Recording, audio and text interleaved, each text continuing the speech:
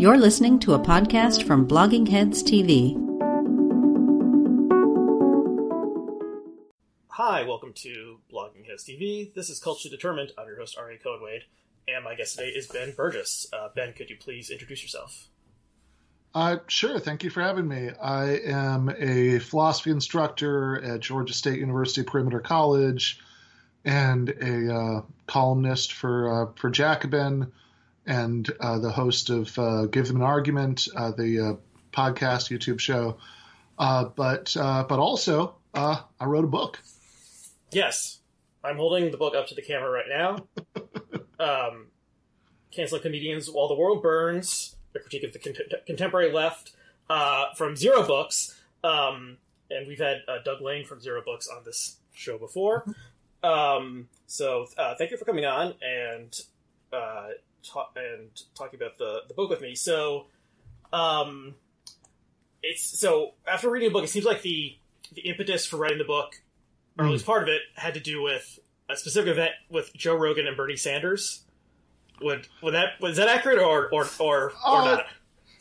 Well, I mean, I think that this was stuff I was certainly thinking about before that happened, and even writing a book. But it's certainly a perfect example of the sort of thing that's driving it. Because. And in fact, actually, like a really perfect example because it's somebody who's, even among other things, a comedian, for the title of the book. But in general, the frustration that drove the book was that it seemed to me that way too many people who I agree with politically. I mentioned earlier that that I write for Jacobin. I'm a member of the Democratic Socialists of America. All of my political goals are pretty much what you'd think they would be from those affiliations. Mm-hmm. But it seems to me that a lot of people who agree with me about what we want have bought into a kind of counterproductive culture of moralism that is much more about evaluating people's moral character, trying to denounce and excommunicate problematic people, than it is about thinking about how to appeal to the broadest possible mass of people to actually achieve all those political goals, the goals that we care about: getting everybody health care, ending the wars, democratic socialism. And the incident that you mentioned with Rogan and Sanders is a perfect example, because I believe actually just before the Iowa caucus, Joe Rogan, who is probably the most popular podcaster in the world, said that he liked Bernie Sanders and he thought he was going to vote for Bernie Sanders in the primaries. And the Sanders campaign, of course, tweeted out the clip, clipped a little video of Rogan saying all the nice things about their candidate and saying that he was going to vote for him, and tweeted it out, which it would have been bizarre if they hadn't done. That's something you want to shout from the rooftops if at all possible, especially because Rogan is somebody who is a bit politically eclectic and could land in different places. And so it should be a selling point that this is the one that he landed in, especially because part of the premise of the Sanders campaign was that there are people who would vote for Bernie who wouldn't necessarily just vote for any Democrat, in a general election. And especially because Rogan has a vast audience of people who are in many cases not terribly political. So this sounds perfect. Like this is a gift from the gods. But the reaction of a lot of people was, oh my God, Bernie Sanders has accepted and even touted the endorsement of this terrible, problematic person, Joe Rogan. And of course, a lot of that was, ginned up by bad faith actors, supporters of other candidates. But what really disturbed me was that I saw so many people with that little Democratic Socialist red rose emoji in their Twitter handles who were at least taken in by it or going along with it, saying, yeah, absolutely. He shouldn't have accepted this endorsement from Joe Rogan. There are people in left media, who are saying things like that.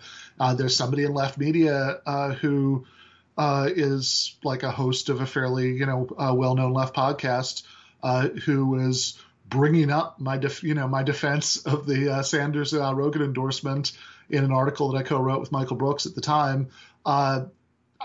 Day before yesterday, because he was still mad about it, and it just strikes me as really perverse, because especially in this case, it's such a perfect instance, because anytime you're actually trying to take political power in the real world, you're always going to have to confront conflicts between values. You're going to have to make trade-offs, decide, who you're willing to, make alliances with and what you're willing to give up for those alliances. I don't think those things are escapable if you want to do real politics. But in this case, there wasn't even any of that. It wasn't like Rogan endorsed some Sanders after some process of negotiation. It's like, okay, well, you can't, you got to change your Medicare for all plan, so you're not funding, trans people's, medical, needs now. None of that happened, right? It was accepted for free, and it was offered for free. It was accepted. He said, yeah, great. Thanks to have you on board. And that itself is seen by a problem. And the way that this connects, in my mind, to the larger theme of the book is that it seems to me that if you're upset about that under those circumstances, then I question the extent to which, in practice, you see left politics as a project to change material reality, and start to wonder how much you see it as a symbolic way of performing certain kinds of moral commitments without any expectation of meaningful payoff, which I get where it comes from. I think that the left, anyone to the left of liberalism, that's a perspective that's been really out in exile, especially in countries like the US and the UK for a very long time. And so I think that when you are that distant from real world power, it is natural to start thinking that way. But I think that the problem is that there's a vicious circle, because the more you are that way and the more you end up focusing on interrogating other people's moral commitments and say, okay, you say you want the same things that I do, but do you really? The less appealing that makes you, and the harder it is to actually reverse the original situation. That would be my kind of core argument. Mm-hmm. So the book is from a leftist perspective, put out by a leftist press. It's meant for left. It's a sort of tough love letter to leftists. Yeah. I am not a socialist, so I'm not the core audience for this. But and probably, I don't know exactly what the viewership of this is. Certainly, people who watch this on YouTube, I would say, are not a socialist. Maybe the other people maybe are. You can chime in the comments, expressing whatever political belief you want. But anyway. So I guess I'm somewhat, I'm not the envisioned reader of this, but I thought it was interesting, and there's lots of stuff to talk about. So and it's funny that people are still mad about that the Rogan Sanders thing, considering a lot of stuff's happened, since then. Certainly much more important than that particular media episode, like the global pandemic, and right. So this was like January 2020 when this little incident, in quotes, incident happened. So there's been a lot of other stuff happening, and the fact that people are still mad at you about that one particular article. I mean, we should, I guess, mention this. Michael Brooks, your co-author, he tragically passed away last year. So he's been dead for several months now, which gives you a sense of how long ago all of this took place. And I mean, the context I almost don't want to explain the context because it's so stupid, but but I guess just real briefly, there was a video that's been going around the last few days, because I think it is from my perspective, in a grim way, kind of unintentionally funny. And I think a lot of people react to it that way. It's a CIA, the CIA put out this video about with this monologue from a CIA employee. Well, we will if people haven't seen this, I don't know if it penetrated into the non-Twitter world, but we'll include a link on the blogging site to this thing. It was put out by the at CIA, the official CIA Twitter account. It's like a recruiting video kind of thing.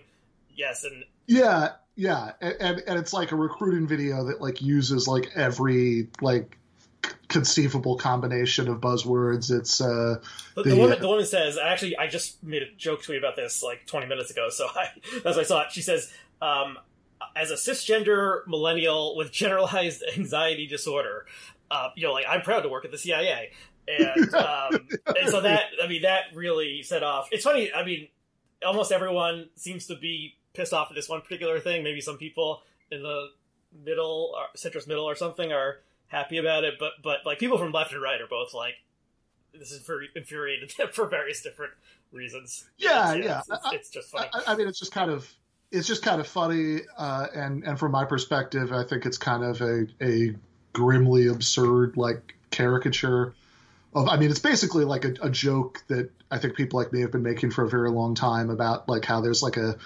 kind of liberalism that's all about trying to have more disabled transgender drone pilots. And it's like the CIA is like just doing the joke, but with a straight face. Yes, there's a famous tweet that says liberals, the right is saying like, lock up all the migrants and like throw away the key, and then the liberals are saying hire more female guards. That's an infamous and very apt tweet by that guy Maple Cocaine. Is that who that was by? But you see that. I don't think I saw it, but that sounds like a Maple Cocaine tweet. Yeah, that you see that still popping up sometimes as like, it is. I think an accurate critique to say that there are some parts of the liberal world that just want to see, that we're very happy that Gina Haspel, a woman, became head of the CIA and saw this as victory for gender rights and so forth. But then as left Twitter will do, there was like the immediate thing, and then there was like a weird meta controversy about it, because basically like when some people like Glenn Greenwald were tweeted it out to basically make the exact point we've just been making, then there were other people who sort of, even though they kind of agreed with that point, were sort of still somehow mad at the first people because they interpreted what the first people were saying, or they found a way to interpret it as saying that it's like, I don't know, like diversity is bad or something like that. And in commenting, and this is my first mistake. I mean, I should have just like, as always, the right answer is just log off, do something else. But, in commenting on the meta controversy, I had said what I thought was a pretty anodyne thing, which is, look, everybody in this discussion basically supports, gay rights and trans rights and all these things. That's not the issue. And then this, this person got mad at me and said, well, you say that, but, you yourself, were belittling these concerns in your, defense of the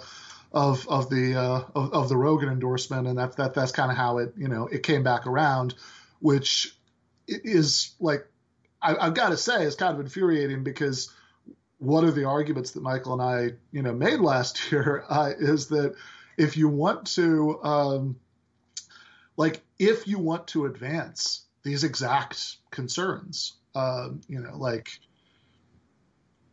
inclusion for trans people in that example, then I think electing the candidate who said that who wanted to make all healthcare, including hormone therapies, etc., free, and who's been on the right side of those issues since forever, since like the 1980s, when he was mayor of Burlington, and it was like deeply unusual, right, for anybody to talk about stuff like that.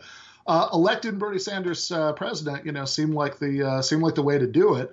And we also, made the point that to the extent, and honestly, I think it's exaggerated the extent to which he has had, bad views on those issues. But, even if for the sake of argument, Rogan was all that bad on those questions, I think that the idea that the best way to persuade him, or, maybe more saliently, the masses of people who listen to him, to be better, right? If there is, if there are aspects of those issues in which they're bad, like the best way to get them to be better about it is probably not to denounce them and even when they offer to support you, to say nope.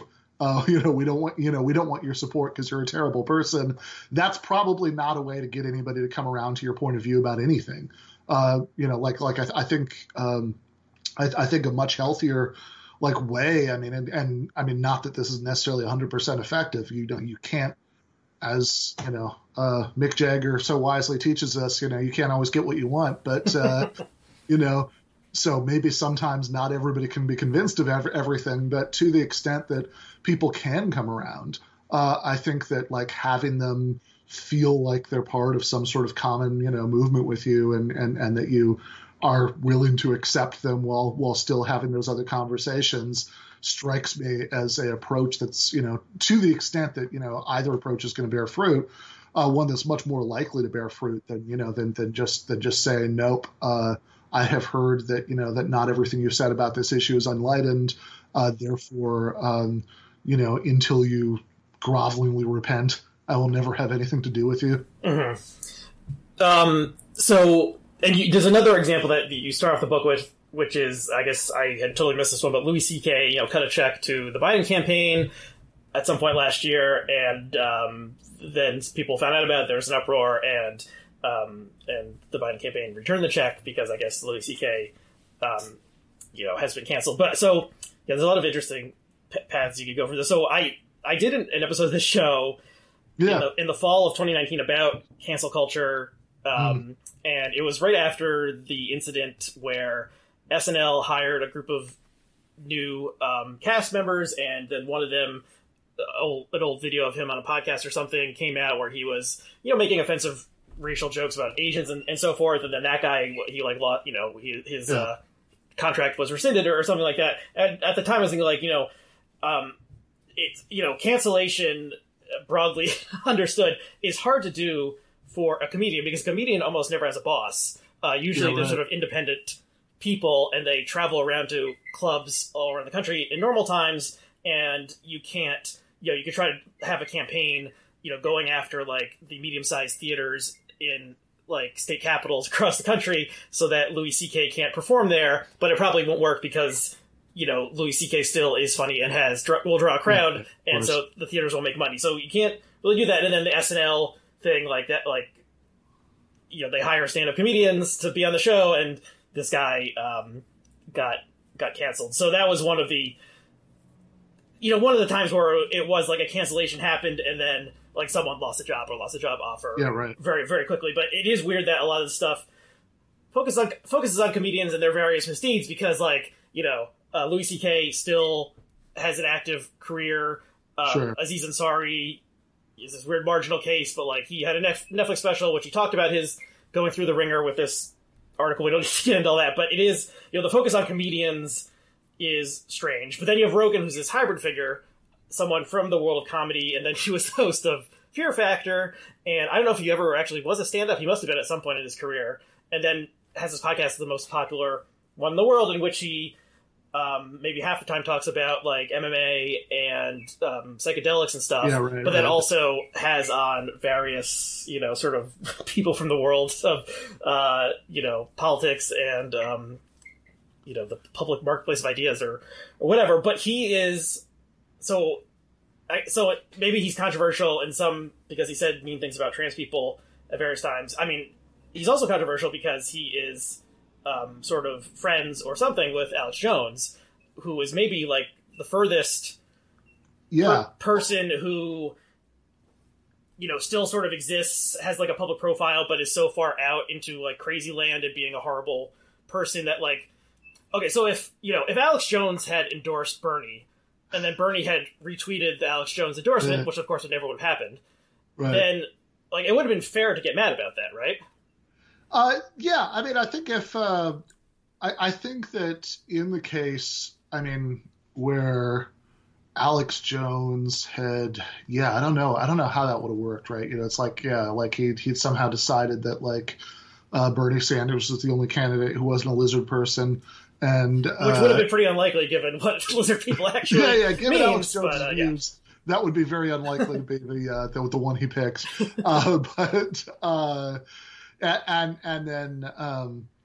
And then Bernie Sanders, had said, thank you, Alex. You're correct. I'm not a lizard person.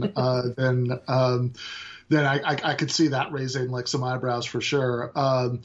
Although I'd also say, there's a question. I mean, even, like the Alex Jones Rogan connection is interesting because of course, I mean, this is part of why Rogan is controversial, that he has a wide array of guests, including some who I would regard as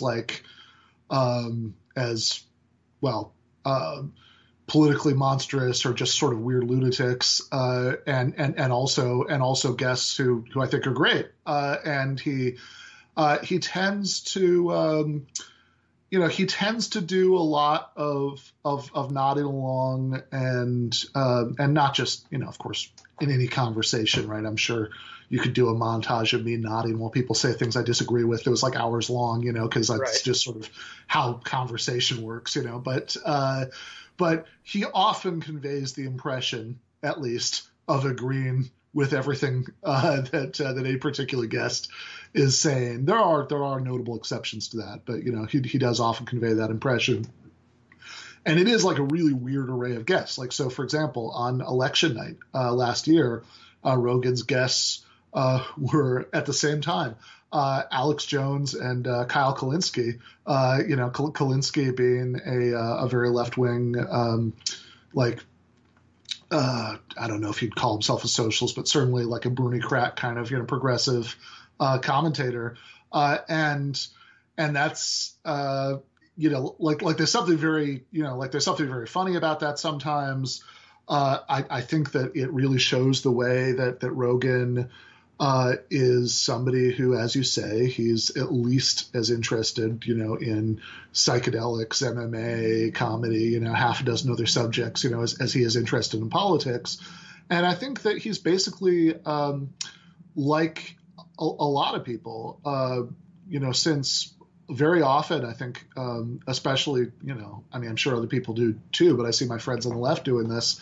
We sort of fall into the assumption that everybody has a worldview. Everybody's like a socialist or progressive or conservative or libertarian or whatever. And the fact is that most people don't. Oh yeah, I definitely. Most Americans, the political beliefs of most Americans would probably be contradictory, and the sort of thing where they just vote for someone because they like their smile or something like that. Like, most people are not thinking about this kind of stuff. Like most people, and I think in this particular respect, I don't want to exaggerate his everymanness. I think that I think Joe Rogan is a very specific type of guy. Let's put it that way. But he is a type, but like the guy who's like, you maybe meet at, your gym, and, you did mushrooms with once, and, he told you about the Mayans, and, that's, but like, he's also like a really good guy to hang out with, and like, right. You went to see a game together. But I think the sense in which he's kind of everymanish is that he is very representative, I think, of the way that most people are, in the sense that he has political reactions to things. He has political impulses, but he hasn't necessarily taken the time to think about it enough for those reactions and impulses to cohere together into a consistent worldview. And the reason that I'm interested in this sort of weird moralistic overreaction to Rogan type figures, or I'm interested in the way that the CK thing played out, or the Dave Chappelle stuff I mentioned at the beginning, or other cases, is not primarily that I'm worried that like any of these people that I mentioned are going to be like out on the street, and like that's at the top of my list of like humanitarian concerns about the world. To put it mildly, right? Like, I think that in some cases, people's careers, are ruined by that. Although there's also degrees of ruined, and and destitution is very rarely in the cards, right? Like Louis C.K. Has a lot less money than he had, but he's going to be totally fine in the long run. It's not primarily because of that. Like, it's something that.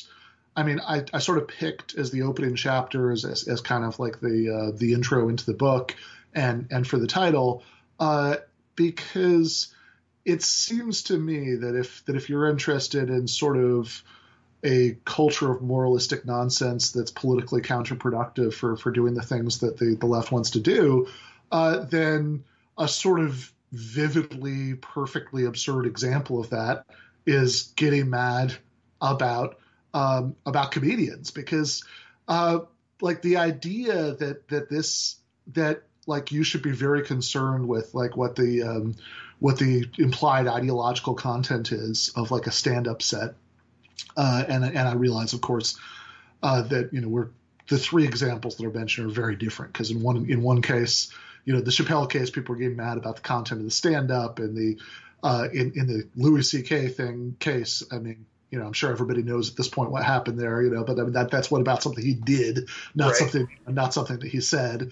And the Rogan case, it's more complicated. It has more to do with his other role. But certainly in cases where you're very concerned about comedy politically, I think that this is just the ultimate example of a excessive focus on morally evaluating individuals at the expense of like what we should be focusing on politically, because who cares what comedians think on some level, and I think it also maybe reveals something, and I think that in this part, to be fair, you said that the book is a tough love letter to the left, which is exactly right. But to be fair, some of what I'm talking about in the comedy chapter is more, I think mostly about people who are more, in most cases probably just like regular, normie liberals, than anything to the left of that.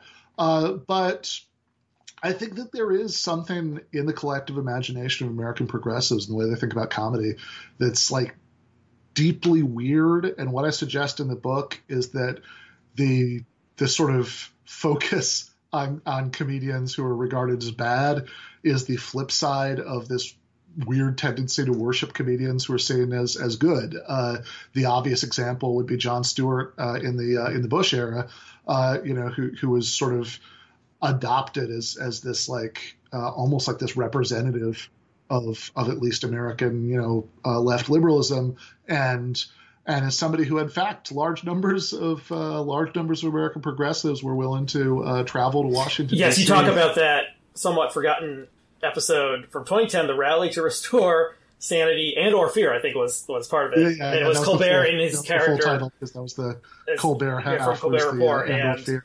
Yeah, which actually my mother went to in 2010, and I did not attend. But at that time, if I had been closer to DC, I probably would have gone, because I liked Stewart and Colbert during that time. But trying to make comedians into leaders or moral figures is problematic. Not to use that word. That's the first word that came to mind. But it just leads you in weird places, because like stand-up comedians often are just reputable types. I think that's putting it mildly. And also the comedian's commitment is to a joke and a laugh, not to principles of anything higher. And one of the things that is it's complicated, but a lot of so a lot of this book is about how the online left, and specifically people who spend a lot of time on Twitter and cracking jokes and fighting with each other and wasting time on Twitter, how the incentives of Twitter are bad and distort various things. I definitely agree with that. And it's almost I almost think you could have gone farther with looking at how basically bad Twitter is for almost pretty much everything except for Twitter itself. Bad for America. It helped Donald Trump become president. It helped QAnon organize them. Probably happening more on Facebook and stuff. But probably for most people who spend a lot of time on there, it's bad for their minds and souls and so forth. I include myself in this. Also, it's addictive. It's it's a waste of time. You feel like you're accomplishing something, really you're accomplishing very little or nothing, or hurting yourself actively. Very little good ever comes to it for any individual person, whereas something bad could potentially happen if you tweet the wrong thing at any given moment. So, like, the rewards are super low, the risks are super high. It's horrible, and if, Thanos could snap his finger and it disappeared forever, the world would be a better place. Sure. So there's that, and I was thinking, like, so in some ways, like, sort of a lot of left people found each other via Twitter, and, like, the Trap House guys, I think, probably found each other via Twitter, or maybe the Something Awful boards before that. And so there's, from the perspective of a socialist, there's some good things, like people, like, being exposed to different ideas, or saying you should read this, or find out about this podcast, YouTube show, whatever. Sometimes good, sometimes bad. But it's mostly bad. And so, it just distorts people's behavior in all sorts of antisocial ways, and just provides the incentive to do things that in the real world are bad. So one thing Twitter rewards is, like, high emotion, morally charged content. Mm-hmm. And so if you are, like, denouncing someone, being like, this person, like, wants trans kids to die, like, that's going to get 500 retweets. Where if you're like, well, this person has, like, some good ideas, some bad ideas, kind of a mixed bag, that's going to get 3 retweets. And it can go on any topic. It doesn't have to be political. I've said this before, like, when you see sometimes things turn on Twitter and you get, like, a little keyhole into an alternate Twitter universe where having to do with, like, K-pop bands or the Marvel Cinematic Universe or something. And the same kind of fights are happening when they're arguing about the characters in Marvel movies as when people on left Twitter are arguing about Bernie Sanders. And there's people who are like, how dare you think Hawkeye couldn't carry a movie himself? Like, this character is one of the most important. And so it's just like people, just like the material form of Twitter encourages this kind of crazy behavior, and that is all bad. So, as a socialist, I assume you're a materialist. Like, what are can we look at material solutions instead of, like, saying, telling people don't do this, this is bad. Sure. Like, so one material solution is, like, get the hell off Twitter. But are there other, how is there something we can change about the system or the material that makes it so that these sort of things stop happening as much? Yeah. So there's a lot there, but I guess I'd say that maybe we should separate 2 different issues, which are going to be related, but analytically at least should be separate. One of them is what's wrong with the left, and the other related issue is maybe what's wrong with, like, the world that Twitter, and not just Twitter, but Twitter is definitely part of the toxic cocktail of factors, has sort of given us in general, right? Like, and as far as that second one, that's where I get the most, at least short-term, pessimistic, because as you say, to do something about it, you have to change the material conditions that give rise to it, and that is that's tricky because I would argue, like really, putting my commie hat on here, that, like, to a great extent, like, the cluster of cultural trends that we broadly think of as, cancel culture, which is an imperfect term for what it's supposed to describe, but for the sake of simplicity, like, I tend to use it because I don't really like fighting about words when we can fight about things. Mm-hmm. That I think cancel culture is just kind of a general disease of our, neoliberal, late capitalist hellscape. I think that the factors that tend to give rise to it, I mean, it's not monocausal, unfortunately. If it were, it would probably be easier to fix. But the factors that give rise to it certainly include the fact that we live in an incredibly atomized society where people often feel most connected to others online. The fact that the social media platforms themselves, as you sort of suggested, incentivize our worst behavior. The companies that own those platforms, no less than the companies that sell cigarettes, have every incentive to make their product as addictive as at all possible. That's certainly not a secret. As cigarettes, I mean, at least you're smoking a cigarette probably feels good. Yeah, at the time. that's true. Even people who are trapped in the social media world are often miserable. Look, I've had I don't smoke anymore, but like I've had nights of like, drinking and like I'll smoke a bunch of cigarettes over the course of the night, and like that's at least a combination that feels nice. Like the Twitter stuff often right. If you were drinking and tweeting the whole time, you'd probably wake up with a different kind of doesn't kind really of feel nice even at the time, yeah. And it feels even worse than the other one does the next morning. Yes. So and I think that as part of those bad incentives, like I'm sure you've read John Ronson's book, So You've Been Publicly Shamed, and in there he has this great analogy about speeding, like electronic speed signs that'll show you the speed limit, and next to it'll show you how fast you're going. And as you slow down, right, you'll see that the numbers coming into alignment. And one of the points he makes is that in principle, this doesn't seem like it should work. It shouldn't do anything because it doesn't give anyone any information they don't already have.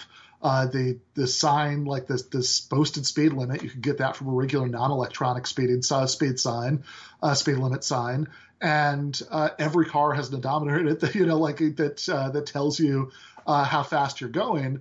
But somehow there are studies showing that this is actually effective in getting people to slow down because there's this, in that case, benevolent feedback loop. You get this like immediate reinforcement for slowing down as you see those two numbers coming together. Mm-hmm. And there's maybe I forgot. I did. So that book I should probably go back to it. It came out in about 2010 or so, and it really anticipated a lot of what was to come. And yeah, he was talking about public shaming, related to how the term cancel culture developed. But that's that.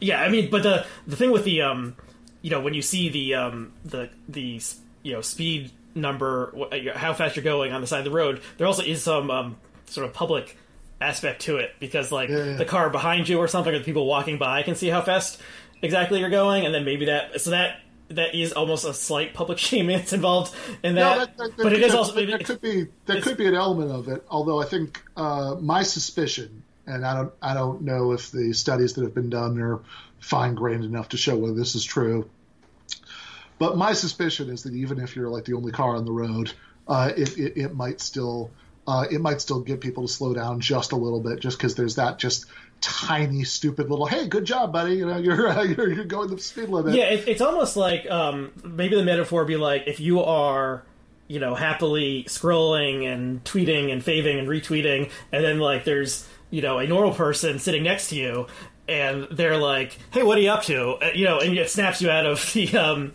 the feedback loop of the system. And I think the problem with a lot of Twitter's feedback loops are that they really reward our worst impulses. So, like an example that I did mention in the book because it happened too late, or else I certainly would. I don't think this made it into the book. But is a sort of perfect example of the way that this could work. Has to do with Wendell Potter, who used to be a health insurance executive, and in that capacity would lobby politicians on behalf of the industry, and then something like a decade ago he had a come to Jesus moment about the issue, and he switched career. He stopped being a health insurance executive. He resigned from that, and he has dedicated his life since then to organizations that all have the word single payer in their title, to campaigning for single payer national health insurance and trying to undo the damage that he did back then. And over the summer, I remember there was a time when Wendell Potter tweeted what, if you follow him, is like a very boringly typical Wendell Potter tweet, right? It's the kind of thing that he says all the time, which is the fact that people don't know how much single payer would help right now during the pandemic is a sign of how many people believed the lies that I told when I was a health insurance lobbyist, and that's the kind of thing he says all the time. In this particular case, somehow the algorithm delivered it into the wrong lap, and this person who's like I think they maybe wrote for Marvel Comics or something. They're like some 10,000 follower kind of Twitter account, saw it, had no idea who Wendell Potter was clearly, and quote tweeted it and said, "Oh my God, the fucking piece of shit actually admitted it," and had like 75,000 likes and retweets by the time enough people had told him who Wendell Potter was that he took him down.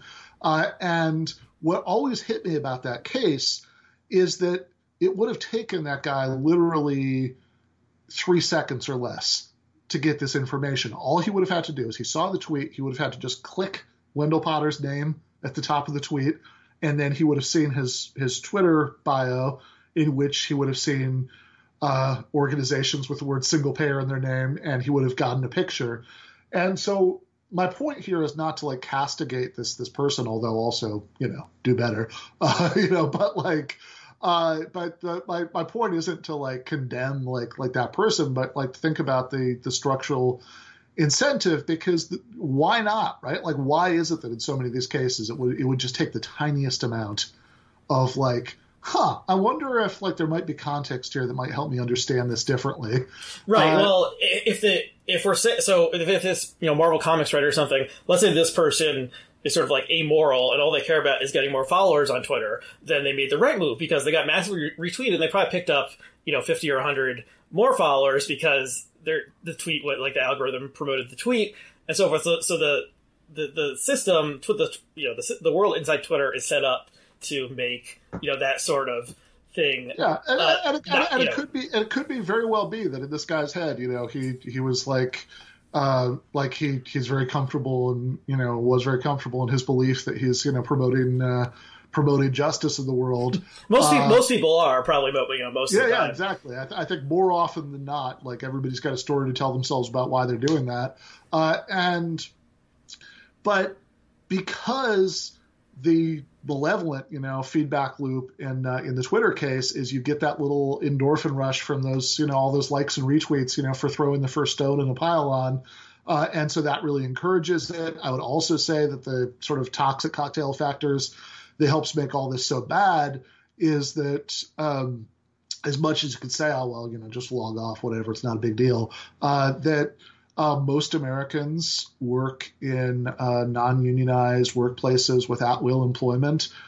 So oftentimes people are like rightly terrified that if people mob them on Twitter and the wrong person sees it, or even the wrong person is made to see it intentionally through doxing, that this will have offline consequences for them. And I think the problem is to change that larger like cultural problem, you would have to change the material conditions. You'd have to change do things like end at-will employment, rebuild the labor movement in that last example, maybe change the way that Twitter works, possibly, by changing the ownership structure, so it's not a for-profit corporation that has a constant incentive to try to make their product as addictive as well possible, etc. And of course that's a larger political project and one that I'm committed to, but it's certainly a long-term effort. Then the slightly different, though overlapping question is what's wrong with the left, and part of what's wrong with the left is just that the same trends that infect everybody infect us, because how could they not?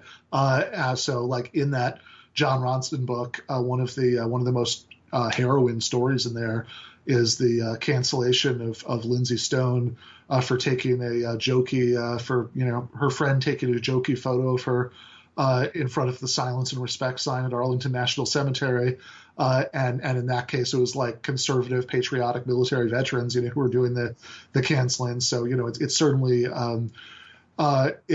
something that impacts the whole political spectrum. So of course it's going to impact us, but also I think this overlaps with problems that are more specific to the left, right? Which I was kind of trying to suggest earlier, because I think that there's also this broader phenomenon that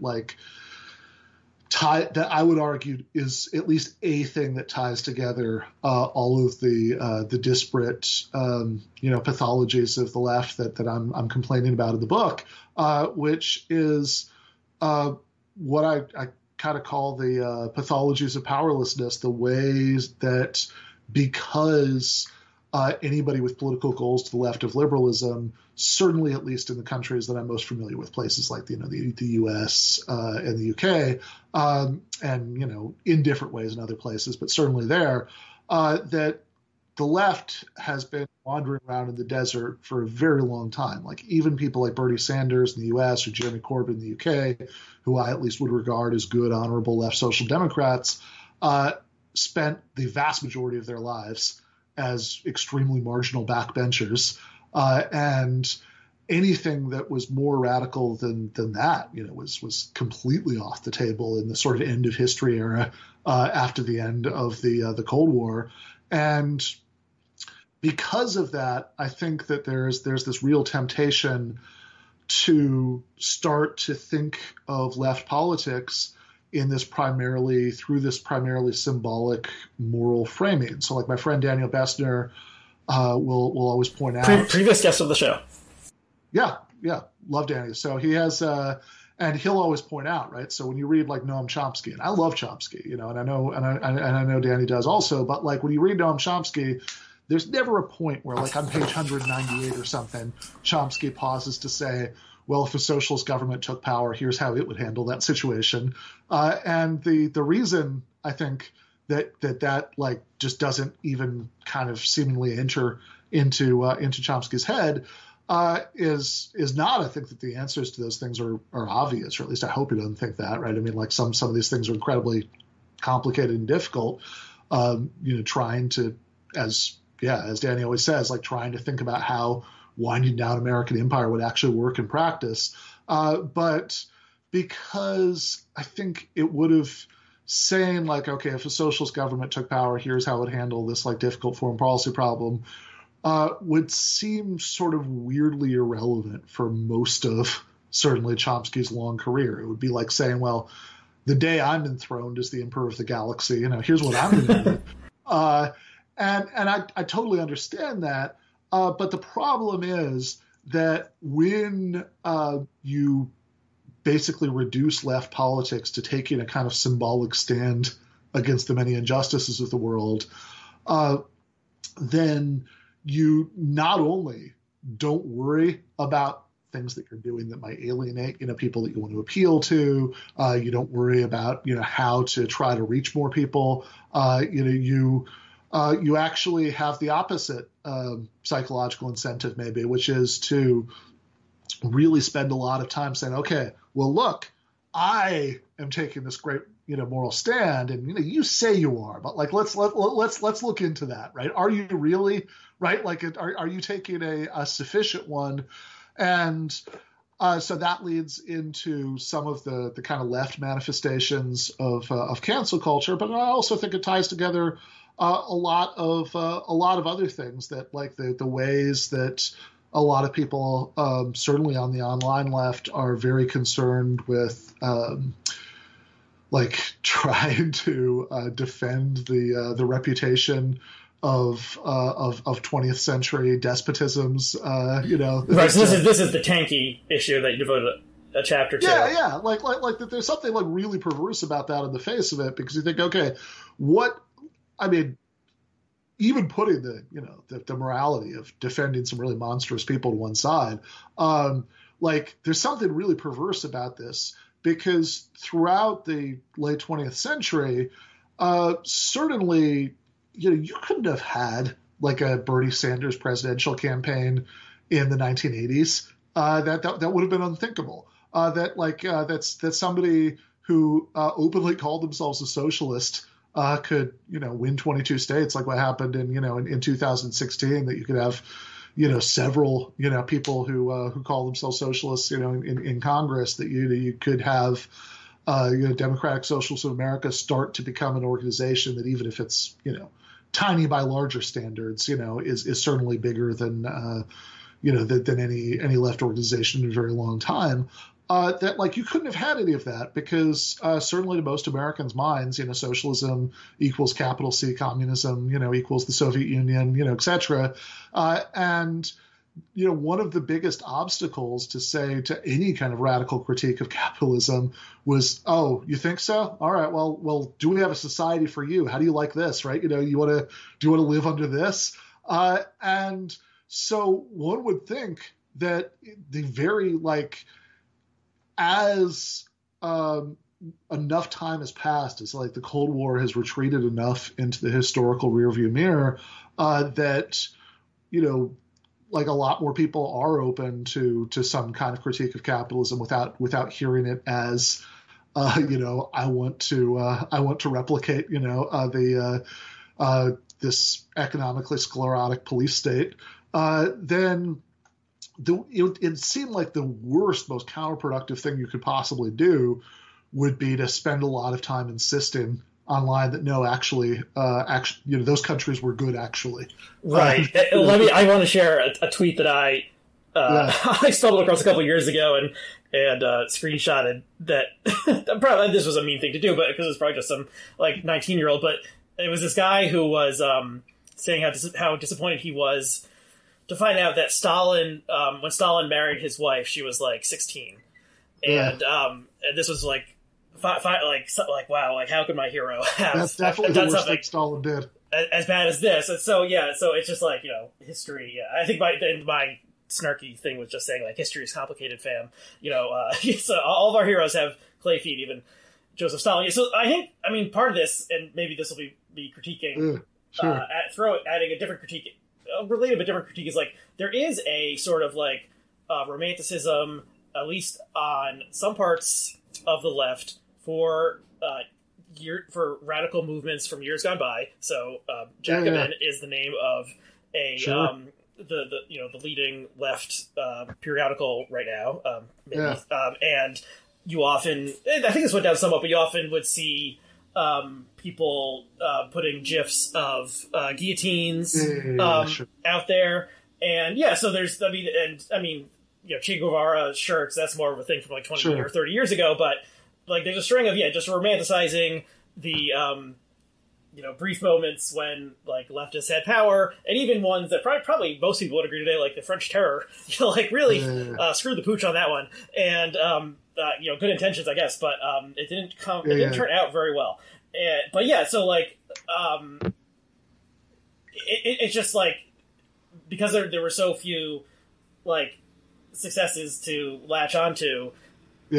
People romanticize this stuff, and I think for the normie people are generally not on Twitter, but maybe they'll encounter some of this stuff. But like the average person is not enthusiastic about guillotines, no matter whose head is being chopped off, and certainly not like Jeff Bezos or something. Like the average American probably thinks like, oh, Jeff Bezos, like wow, he made this company that I can order a book, it'll get here in 24 hours. Isn't that great? So just like that sort of, and then any like sort of. Any small group, like people who are on the most extreme, can sort of like hijack it and take it over. And that happens even more with the social media stuff of like, like I said, like emotionalism, making the algorithm promote stuff. And so, if someone is like, all these people need to be up against the wall, that's going to get 100 retweets or something. Whereas that is very alienating to the the normie out there who doesn't know that it's all a joke or tongue-in-cheek or whatever. Yeah, right. Well, and of course, as you say, we do on the one hand want to make a distinction, between between joking and really meaning it. Although I think it's also when you look at some of these subcultures, I think that it's often a really salient fact about them that distinction is often unclear. To both internally and externally, I think exactly where the line is drawn about what's a joke and what's serious. I think that whatever. I mean, full disclosure, I write for Jacobin. I love Jacobin, but I think it's a magazine that's made amazing contributions to. Revival of the American socialist left. I've joked to people if I'm, hit by a truck tomorrow, I want my tombstone to say like, Ben Burgis, 1980 to 2021, loving husband, son and brother was on the masthead Jacobin. But I do take your point, about like the guillotine jokes and stuff. It's also kind of funny because like in that case, that's like a sort of there's a jokey association between socialism and like a capitalist democratic revolution against feudalism, which is what the French Revolution was. But in any case, I think that especially when people aren't sort of like reaching all the way back to the 1790s, to sort of be jokey about that, but especially when they're talking about very recent history, it can that can often raise questions about where the like that line between joking and being serious. Like I think about the left-wing YouTuber ContraPoints. She has also a previous guest on this program. Nice. So she before she became so famous that she wouldn't come on this program anymore. So she has a recurrent character in her videos, Tabby, I think, who's like a sort of is that the cat girl? Yeah. It's like the ultra left, cat girl, and there's a line in one of those videos that always cracked me up, where the like Tabby is like has some sort of like Soviet iconography like pin or something, and Natalie is asking her, what's wrong with you? Why do you have that? She says, well, no, it's ironic, and she says, oh God, not you too, because of course the joke is that sounds like the online alt-right, that this is constantly playing with that, like, oh, it's a joke, except when it's not a joke. Yeah, these concentration camp oven memes, we're just fooling around with all this stuff. Yeah. So I think that what most concerns me about this, and the point is not to like, wag my finger at like anyone who's individually, like, I mean, look, it would certainly be like a pretty weird performative contradiction for me to get mad while I'm talking about this book about like, that it's not okay that you told that joke at that time. But I do think that as a larger phenomenon, that the prevalence of especially serious and ambiguously serious defenses of those Stalinist or quasi-Stalinist regimes is very telling in terms of this larger story about the left, because it's a manifestation of I think, at least among other things, of the same problem, that instead of thinking about how to reach out to the vast multitude of normies who might be ready to hear that that Jeff Bezos has way too much wealth and power and is not and is not a positive force in our society, and that he should have his wealth and power taken away. But are probably, like if you start talking about, killing people, I think most humans under most circumstances don't like it. That instead of thinking about how you're going to appeal to that vast multitude of normies, that if you are very concerned with signaling exactly how performatively radical you are, I think that's where you end up getting into either. And it's funny because these two things are opposite on paper, but sometimes I see the very same people doing them. Either sort of doing this weird performative thing where you defend these authoritarian regimes, or this weird performative thing where you talk like a complete anarchist who thinks that they're like, that we should abolish the police and we should abolish prisons and all this stuff, which, by the way, every now and again, it always confuses the shit out of me. But every now and again, I do see somebody who somehow seems to be both, right? That it's like, we should abolish prisons, but also, but also the Soviet Union was great. And I don't understand that one at all. Yeah. Abolish prisons, maintain the gulag, I guess would be the, Yeah. Oh yeah. Abolish prisons, replace them with exile to Siberia and re-education and yeah.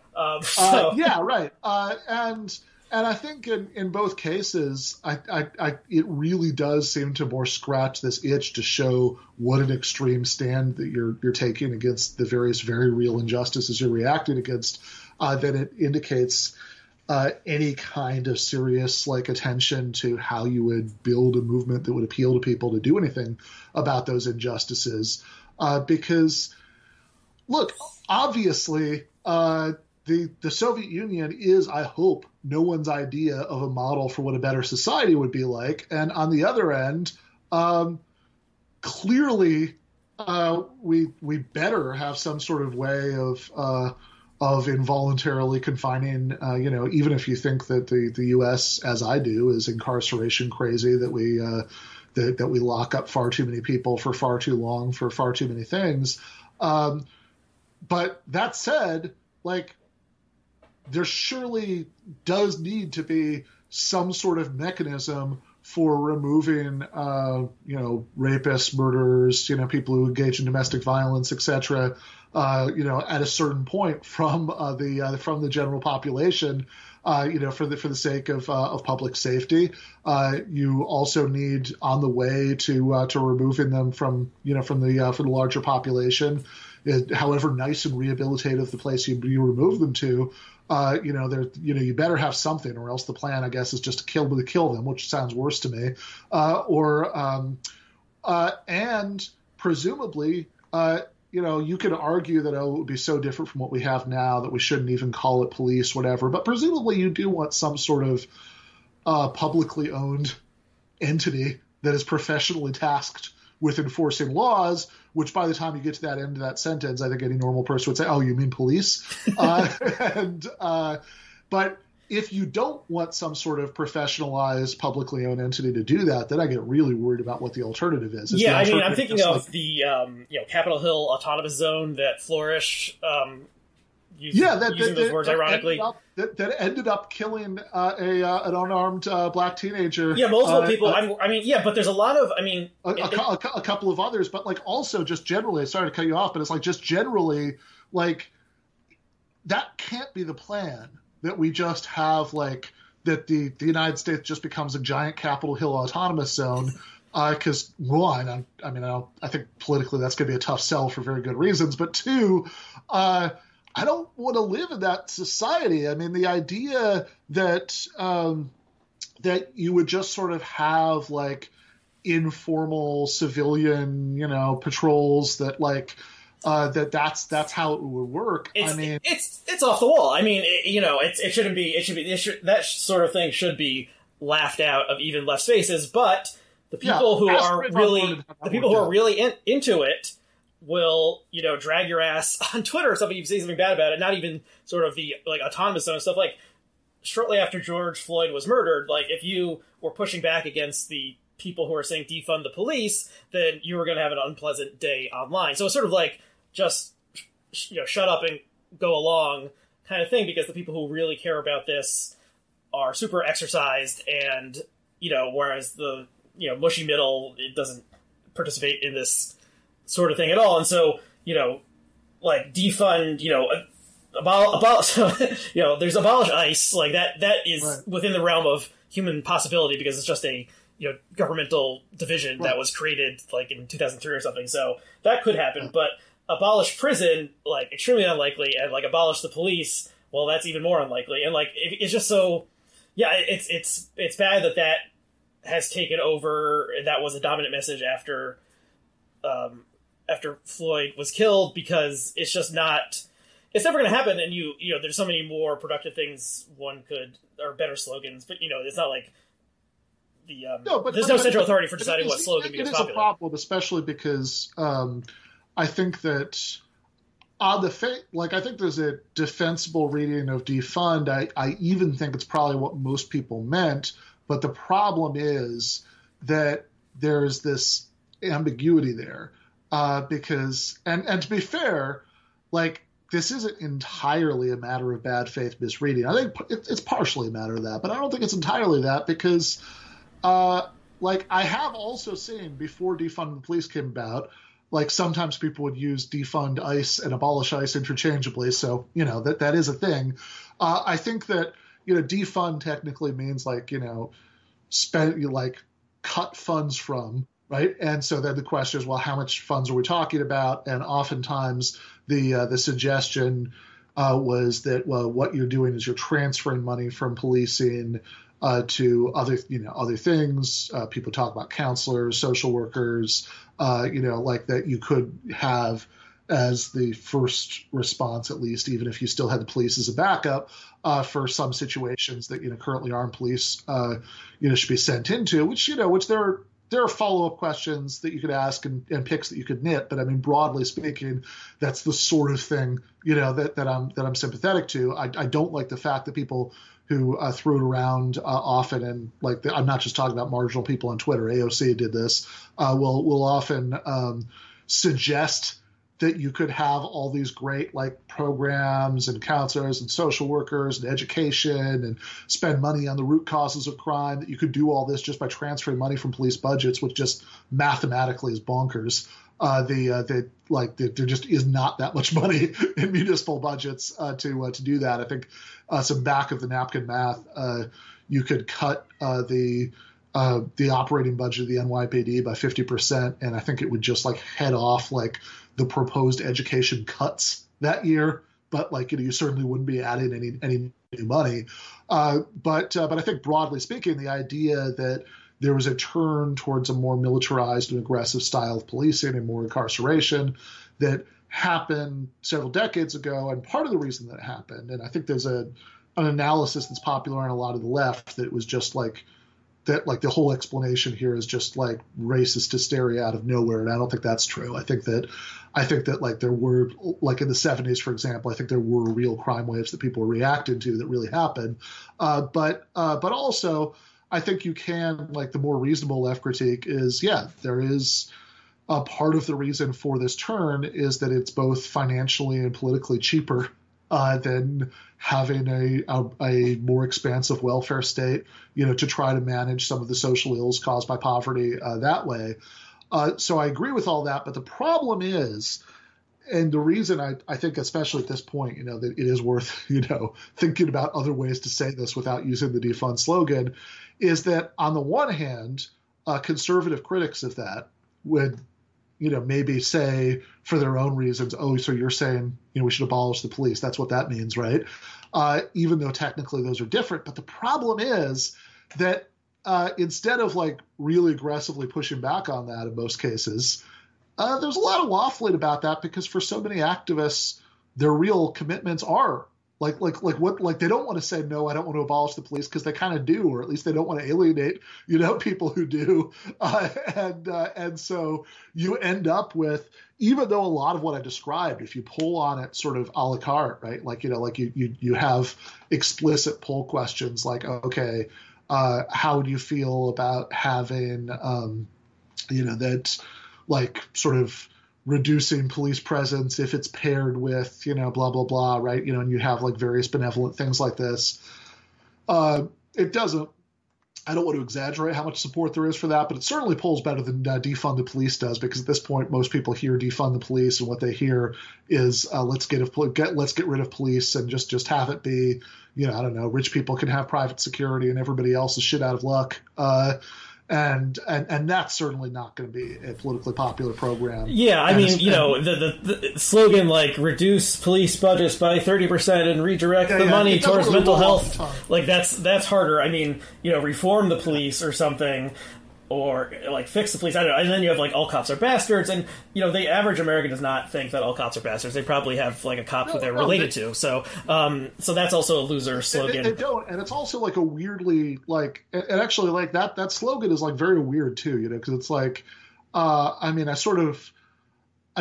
look, if I wanted to, I could give a defense of saying that wouldn't be entirely wrong, but also I think it's just it's a weird hill to die on, right? It's every single cop who exists is a bad person, and that's not going to resonate with most people probably, because they assume that people are complicated, and two, that it's the wrong thing to emphasize. I mean, the question, it's kind of anti-Marxist. Yes, Don't you certainly think? anti-Marxist, because the question shouldn't be, like, what is in the heart of any individual policeman? The question should be, how do the police function as an institution, and how should that institution be different? Like whether, and surely the point, and like this is actually getting at like I think a big theme of the book, which is that like there is this weird way in which this stuff makes leftists sound like conservatives, because you think, okay, the like what conservatism is to a great extent at its core is about emphasizing individual morality, emphasizing, like, okay, don't blame society. Everybody needs to take individual responsibility, for what they're doing. The problem is, the problem is cultural. You need to, you just need to have better values. And without saying that nobody should ever take responsibility for anything, or that it doesn't matter what people's values are, because that would be going too far. But like, if without saying that, surely at least as a matter of emphasis, we like the kind of spiritual core of any kind of left program should surely be saying the opposite of that, right? Saying that no. If you're interested in social problems, what you should be interested in are social explanations and collective solutions. But insisting on all cops are bastards, like really just like, I mean, it's a really weird way of meshing those things, that it's like, oh, so it's very important that we think that every single member of this organization is individually bad, rather than there are things about the way that the organization works that lead to practices that we want to change. And I think, and it also gets especially weird, I think, on the more cancel-y side of things, when you think about things like a sort of weird left adjacent recent example. It would have to do with the magazine Teen Vogue, which is as weird as this is to say out loud. Teen Vogue is actually a place that has published a lot of like super leftist content in the last, like, I don't know, year or so. Like they have, I'm not quite sure what happened there, how that came about, but like you could read stuff in Teen Vogue about like, I don't know, like Karl Marx, or why we should have a general strike, or things like that. Like I said, it's a very strange development. And recently, like within the last month, they brought in a new editor. And by the way, I mean, it's possible, as far as the political subtext of all this, that like the people who didn't like this new editor they're bringing in are much closer to me than the people that the editor herself would have been. That she might have had a more centrist, worldview, but that's not the point of the story. They brought in this new editor, so it's like a 27-year-old, maybe 28 at this point, woman who was revealed. People dug up, and this woman is black. We should know. Yeah. Also worth mentioning. But yes, 10 years ago, when she was a teenager, she had posted some tweets that were like trying a little bit too hard to be edgy, and like edging into being mildly racist. That's sort of like bad, dumb things that, you could imagine a teenager trying to be edgy tweeting. Right. And they were specifically making fun of Asian Americans or Chinese people or something along those lines. Yeah. Asian Americans, I believe, was the issue. But also, again, 10 years ago, when she was a teenager, and she had profusely apologized for having tweeted bad things back then, but it was still such a controversy that she was she resigned, which, especially in a corporate context like Condé Nast, I often tend to read resignation as a nice way of firing somebody. We'll let you resign, but at best, right, she resigned under pressure, and it strikes me that there's something like really weird about this, because surely everybody who is mad about this is opposed to mass incarceration, thinks that, again, America is just way too incarceration happy, and that if they're not prison abolitionists, they think that prisons should at least be much more humane and rehabilitative, that, everybody should get a second chance, that we should ban that box on employment forms, about, whether you've been convicted of crimes in the past, in order that everybody get a second chance. And there's just this bizarre performative contradiction at a certain point that's like, wait a second, so like a rapist who gets out of prison should have a second chance at, and like they shouldn't be denied a job because of that.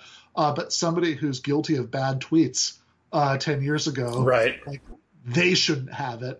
And that's I think that's hard to wrap my mind around, just on its own terms, that combination of attitudes. And also, again, I think that the more we sort of present our critique of the society that we live in a personalized, moralistic, and often like harshly punitive way. I mean, oftentimes when I see people running this line, there's no such thing as cancel culture. There's just, consequences and accountability. There's something about those, like, all of that like talk of consequences and accountability that it's like, that's 90s GOP shit. Like, yeah, exactly. Right. Like, yeah. I mean, there's something like, you alluded to this, but I mean, I think if you're, if someone who's on the left and wants to argue to their fellow comrades about this, about the cancel culture and cancel culture adjacent stuff, is like, cancel culture is neoliberal. It's like viewing people as atomized individuals and then saying like, okay, if we excise this bad person, then, and someone else comes into the role or something, then like we don't need to look at the system or the institution or the corporation or whatever. It's just like, okay, we scooped out, this young woman who would have been the Teen Vogue editor, and that seems like some sort of victory, when really nothing. Like what's the practical effect for anyone who's not her, and what has been changed? Really, very little. And yeah, it's just like it's focusing on people instead of institution systems and so forth. And I would think that Marxists would be attuned to this kind of thing more than other groups. But I guess it's just the incentives of online and other things point towards finding a human villain to exemplify the ills and then casting them out. I mean, that's part of human nature.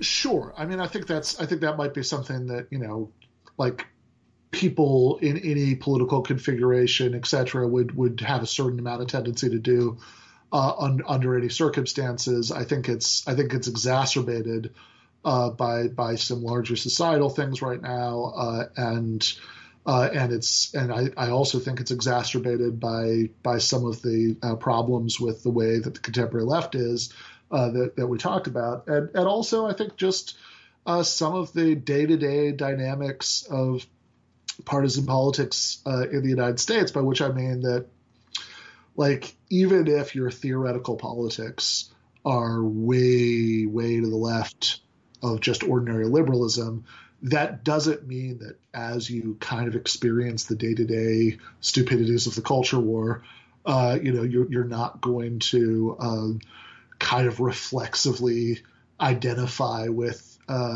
whatever the team that seems slightly closer to you seems to be saying about anything, and I think that often means that, like, some of the worst and dumbest things about contemporary American liberalism, you're going to get people in organizations that are to the left of liberalism that are not going to be immune from these things. Like that's just gonna happen, and it's where something at the very least worth being aware of.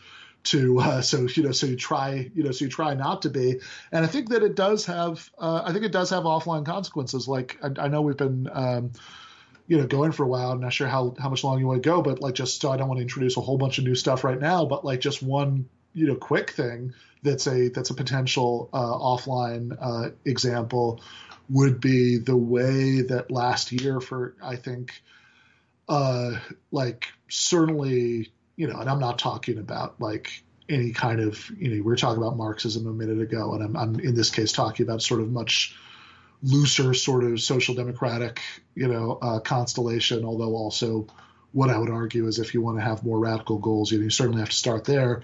But I think that in 2020, there were a couple of incidents that really showed that the left is very vulnerable to being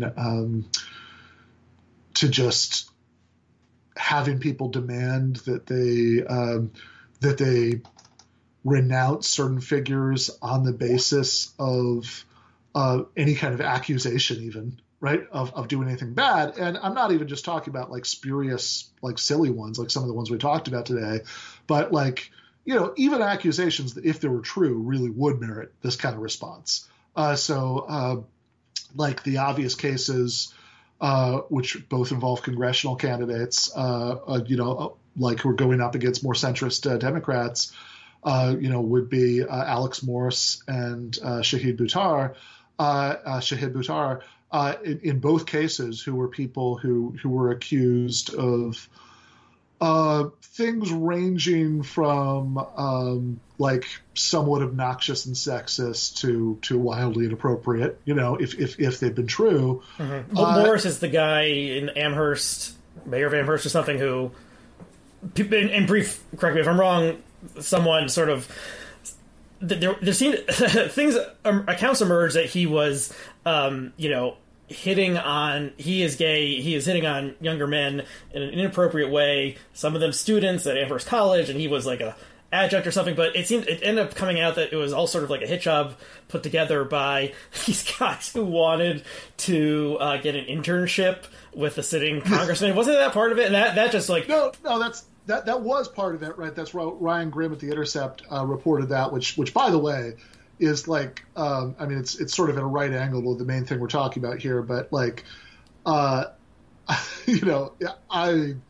that's just got to be the most contemptible thing ever, that you're going to try to like sort of entrap somebody and destroy their future for the sake of an internship. Like, that's all it takes. Yeah, it's sort of the ultimate in like the organization kid sort of ideology is that you would like try to like libel and sabotage someone so that you could get an internship. Yeah. So that was a pathetic episode all around. Exactly, and I think in the Shahid Buttar case, he was a long shot challenger against Nancy Pelosi in San Francisco, and there was the details are different, right? But I think that what the two cases have in common is that somebody is accused of doing something bad. The accusations are, if anything, pretty vague in both cases, right? Like they're put together in. Hold on, my dog is going nuts. That's okay. Yeah, sure. We'll cut this out.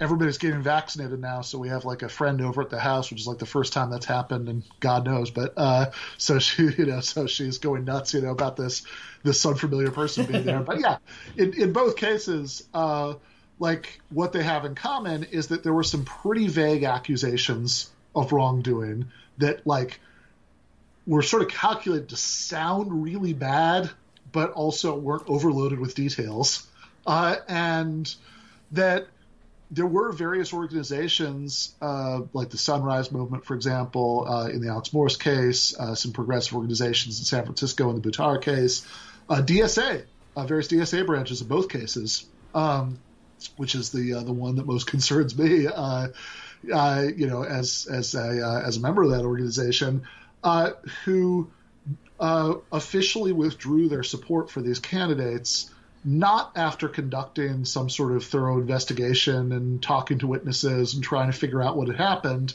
but just based on the existence of the allegation. That's just all it took. It's I think it probably derives from an admirable sense that we should, listen to people who say they are victims and, not dismiss them. And then there became this slogan like believe women or believe all women. Yeah. And obviously anyone who thinks about that for more than 2 seconds will realize like, well, that really doesn't make sense because, women are human also, and humans deceive and lie and so forth. But so at one point, and probably, not all that long ago, it would have been like, the unstated official position was disbelieve women. And like, if a woman accused a man of some sexual impropriety, it was like, oh, she's just doing this for attention, and certainly the various bad things that Bill Clinton did in his career played along with this kind of thing, that like any woman who was accusing him of something was just like trailer trash, do it for attention, that kind of thing. So then the reaction to that, makes sense. It is actually amazing to think back to that, like how far the pendulum swung, because in the 1990s,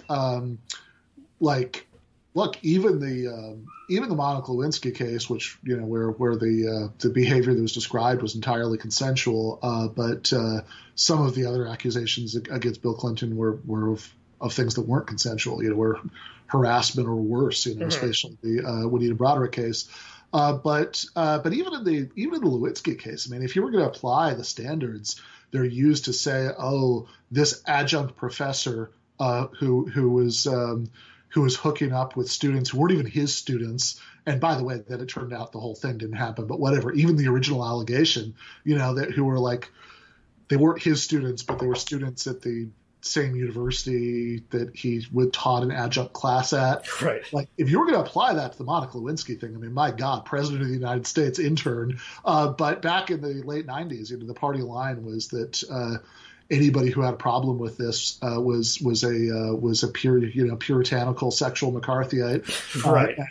And like MoveOn.org, like that organization was founded specifically to encourage people to move on from the Clinton sex stuff. Yes. So yeah, it swung wildly the other direction, and of course the correct place to stop would not have been where it was in the 90s, but it's also a big problem because if you're going to just as a manifestation of like the many ways that this kind of extreme moralism and willingness to sort of hair trigger, pile onto people and all of that can be politically counterproductive.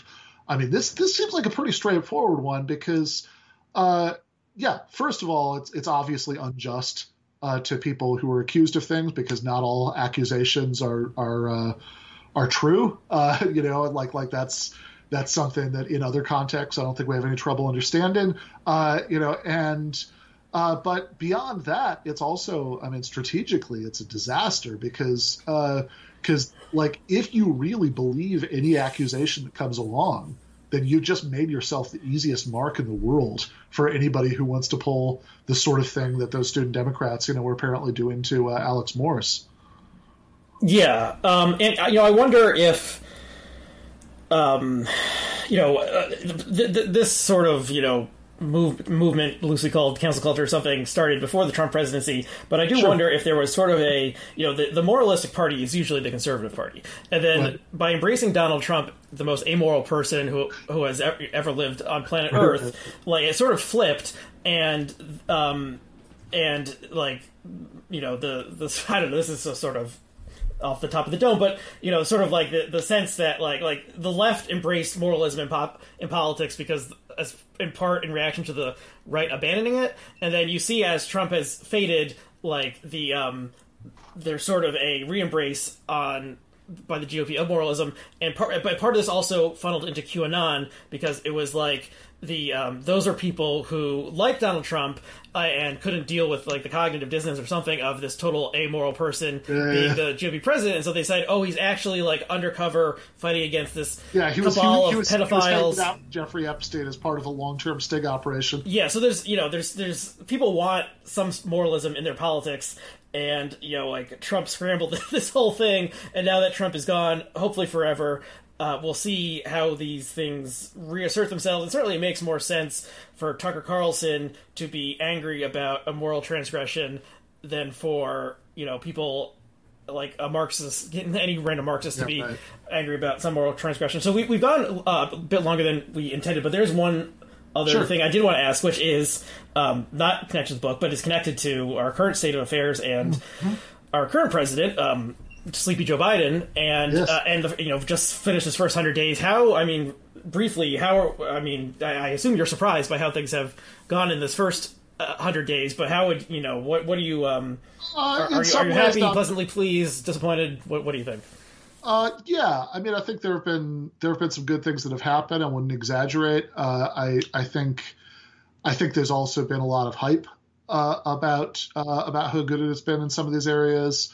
That's pretty exaggerated in its own way. So basically, I think that certainly I think the left can like kind of get the Biden presidency so far wrong in at least two different ways. So one way of sort of bending the stick too far in one direction is to say that like nothing that's been done is good, and like it's because it's not possible that there's like anything that Biden has done that like Obama wouldn't have done or that Clinton would have done, that so like really if you look at it hard enough, like none of it is like that. It's just impossible that anything's gotten better, or even in the most extreme versions of this, it's impossible that Biden's done anything that like Trump wouldn't have done, right? Which is goofy, but there are people who insist on going there.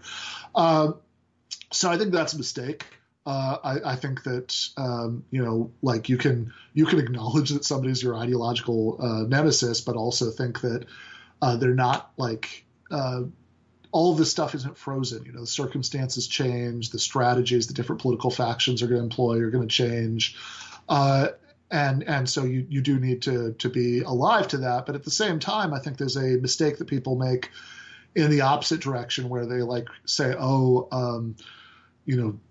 Biden has like really dramatically moved to the left, and like sometimes the left version of this move is to like want to take credit for it, right? Like look how far we pushed Biden to the left, and I think that that's a little too optimistic because it's certainly true that deficit hawkery is not anything like what it was in Washington D.C. 5 years ago.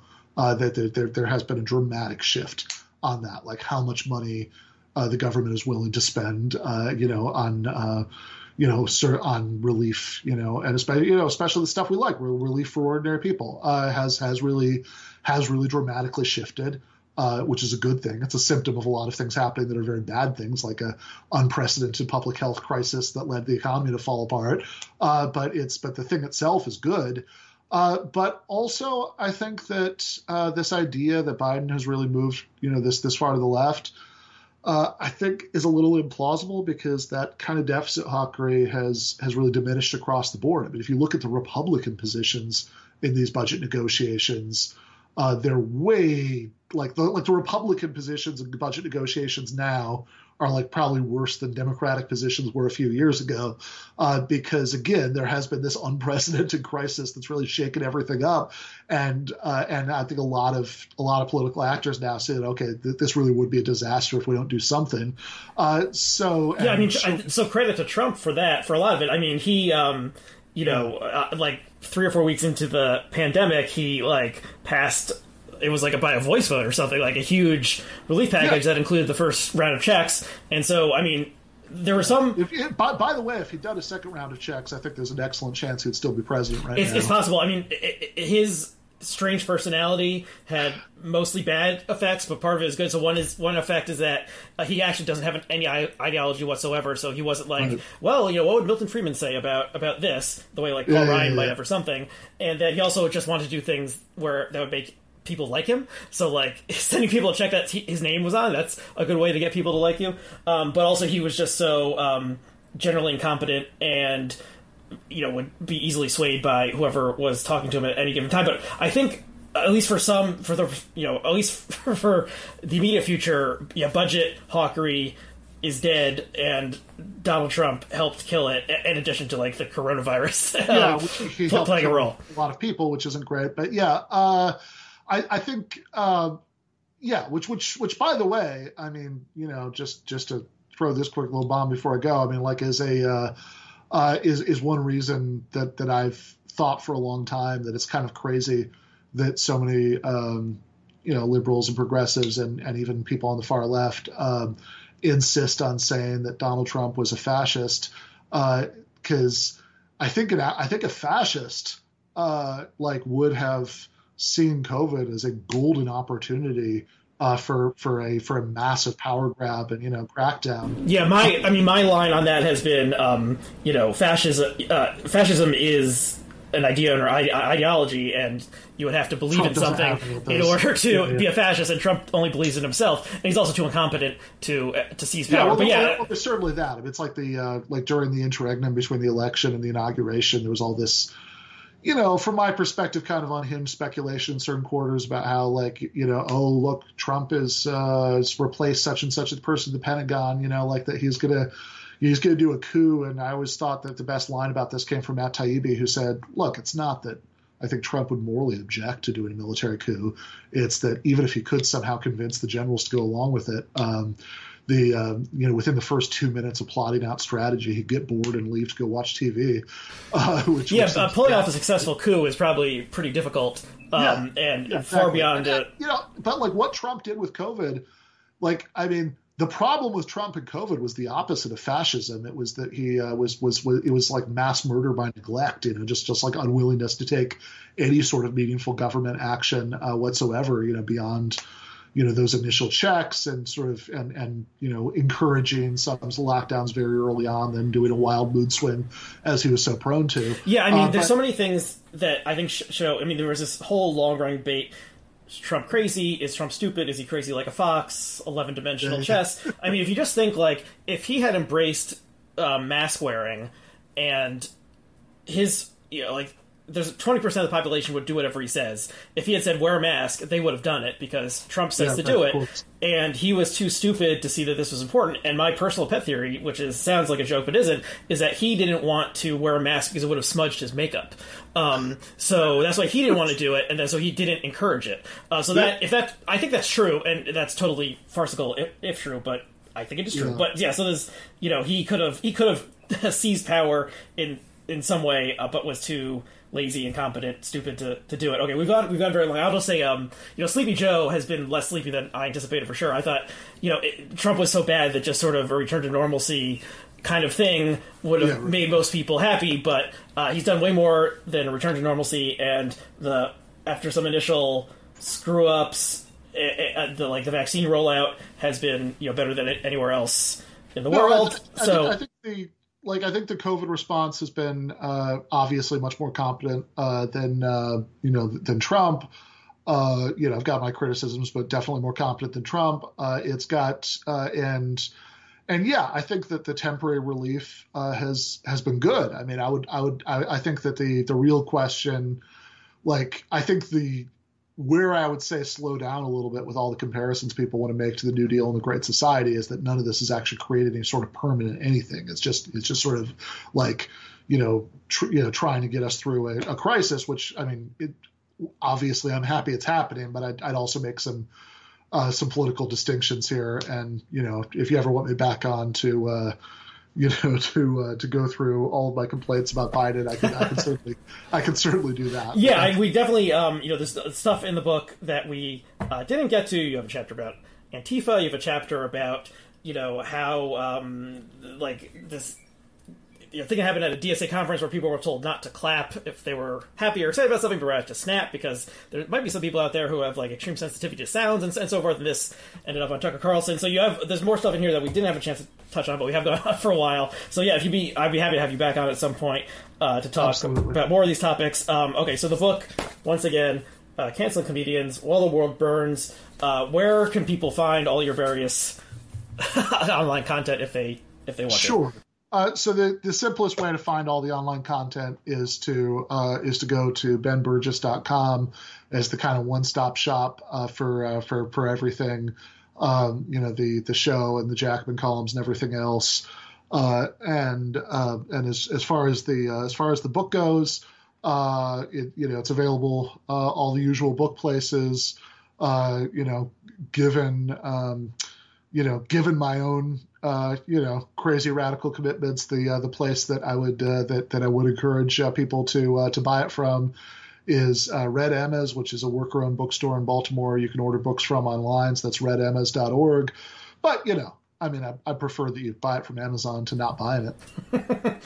Yeah, these are the compromises you have to make in a late capitalism, neoliberalism, whatever. Okay, so thanks for coming on. And people can follow me on Twitter if they want to, REACW. They can even rate and review this show in iTunes or Spotify, whatever, and that helps people find it. And also, as I mentioned in a previous episode, sometimes I get into little online tiffs with people on Twitter, and then they see the link in my bio to the podcast, and then they give it a 0-star rating as a way to get back at me. So I should probably not get into these kind of online tiffs that inspire people to do that. But since I find myself, doing it, giving this show a 5-star or at least not a 0-star rating, or even a review, is a way to fight back against the haters, and so people could do that if they want to.